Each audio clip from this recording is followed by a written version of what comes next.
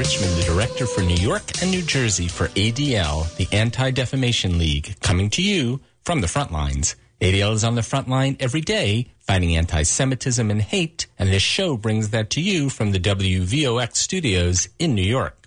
In the battle against hate, ADL's partnership with law enforcement is a key relationship for us. And as I have said on prior shows, that relationship goes both ways. Yes, it is about responding to or preventing egregious anti-Semitic incidents and other incidents of hate, but it is also about ADL providing intelligence to law enforcement, as well as education on hate crimes, extremism, and anti-Semitism. We do this work day in and day out with law enforcement at the local, state, and federal level. While ADL never seeks recognition for this work, it is incredibly powerful and meaningful when that recognition comes from law enforcement, as it did a few weeks ago when ADL New York, New Jersey received the Director's Community Award from FBI National Director Christopher Wray. I was deeply honored to be the representative from ADL to receive this award at FBI headquarters in Washington, D.C. We were nominated by the FBI's office in Newark, New Jersey, which is headed by Special Agent in Charge James Dennehy.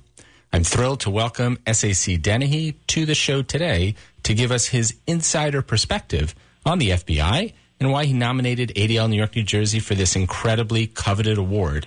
Welcome, Jim, too, from the Frontlines. Thanks very much. I appreciate you having me on. So let's start where I just left off. What is the Director's Community Award? So it was established back in 1990, so that's almost now 35 years ago, and it was established to publicly acknowledge the achievements of all those in the community working to make a difference, not only in their communities, but through education and prevention of crime and violence. So every field office, and there's 56 of them around the United States, we have the opportunity to nominate an individual or a group every single year for the last 33 years or so. And this year we chose the ADL of New York and New Jersey. We're happy to do so. Thank you so much. Really very, very special. And let me ask you, why ADL? Of all the many community organizations with whom I'm sure you work, why did you nominate us? Well, we've had a long history with you, as you know.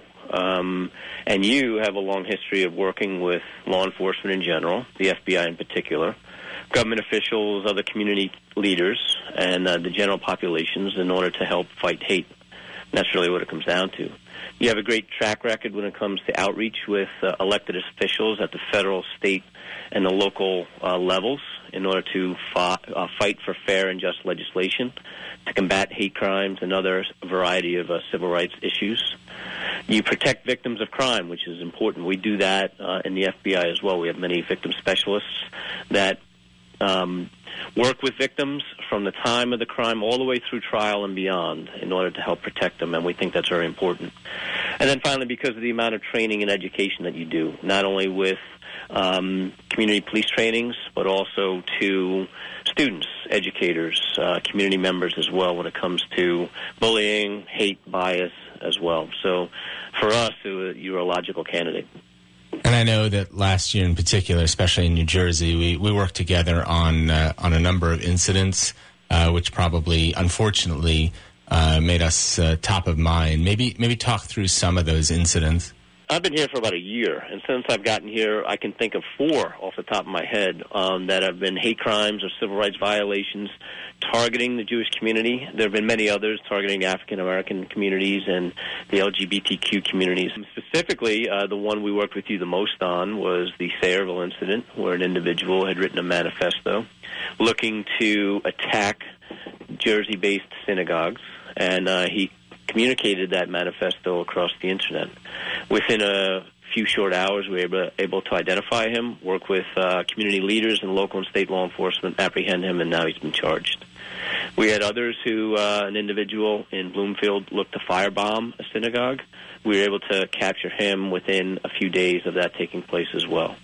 And then other incidents that took place in Lakewood with an individual targeting members of the Jewish community, and another individual who also wrote a manifesto, stole a school bus, and was looking to attack groups, whether it be Jewish or African-American, LGBTQ, and others, law enforcement groups as well, was it written in the manifesto. So long story short, 4 incidents within the last year thankfully, we were able to work with local, state, community leaders as a way of apprehending 4 individuals and bring them to justice. Now, I know the answer to this question, but maybe for the listeners, tell them a little bit about how ADL and FBI would work together in such an instance. So many times you and other Jewish community leaders might be getting tips and providing information to us, where we may use that as the initiation of what the FBI does. Or if vice versa, we're aware of a tip through other sources or means, we're going to be in contact with you, other agencies, other community organizations, as a way of getting whatever messaging out we can to help protect the public immediately, to talk about the existence of a threat, to talk about if that threat has been mitigated or not, to share with the security apparatus within the ADL, like yourself, of those types of sensitivities that we can share with you so that you could maybe further take action within your own organization or within your own groups. And at the end of the day, it really comes down to over-communicating and sharing as much intelligence and information as possible. Yeah, I mean, we certainly did work together in those instances, and we become a conduit to the Jewish community with important information to members of the Jewish community and our partner security organizations in New Jersey. Maybe tell us examples of some other groups that you work with or that may have received this award in the past, just so people understand the types of organizations the FBI works with. The other groups that we work with are really anywhere and everywhere, not necessarily just specific to one ethnic group or one community or faith-based group. We work with the academia. We work with individuals who might be promoting some sort of education and training towards those who may have gone through PTSD or other victims of crimes, where they're looking as community leaders to help them get back on their feet, if you will. So that those are the types of community awards that we give out through the Directors Community Leadership Awards. We find in the FBI we have about 13,000 special agents and about 37,000 total employees. And you compare that to the number of Americans here in the United States, and it's just a drop in the bucket. So we have to rely on all organizations in all areas of the state and the nation and the country as a way of training, educating, getting the word out, being the eyes and ears. We have our own Citizens Academy where we bring folks in for 7 weeks straight, one night a week, in order to train them on what the FBI does. And then when they go back into the leadership positions within their community, now they've become the eyes and ears in the FBI. So although the Directors Community Leadership Awards have been around since 1990, we really have been focusing on engagement with the community through academia, through businesses, through the private sector for a very long time, when we realize we have to do it a lot more now as a way of helping us accomplish our mission. Well, we are deeply honored to have been chosen among such important organizations doing such great work. And you know, when I accepted the award, which you also gave to me locally in our annual meeting in New York, I said how much this belies the myth that the FBI or law enforcement in general is separate from civil society, not in sync with civil society. You really work very, very closely. Tell us more broadly how the FBI works with civil society to prevent anti-Semitism and all forms of hate, and what our listeners should do if they confront it. Really, we rely on the tips and the information that come from the community. And what we want to do is we take in all the stats, and we've seen a 12% increase in hate crimes over the last year, and then use those stats as a way of educating and dedicating resources. So more broadly, I would say, in general, if you're the victim of a hate crime, call us. And you can reach out to us in many ways.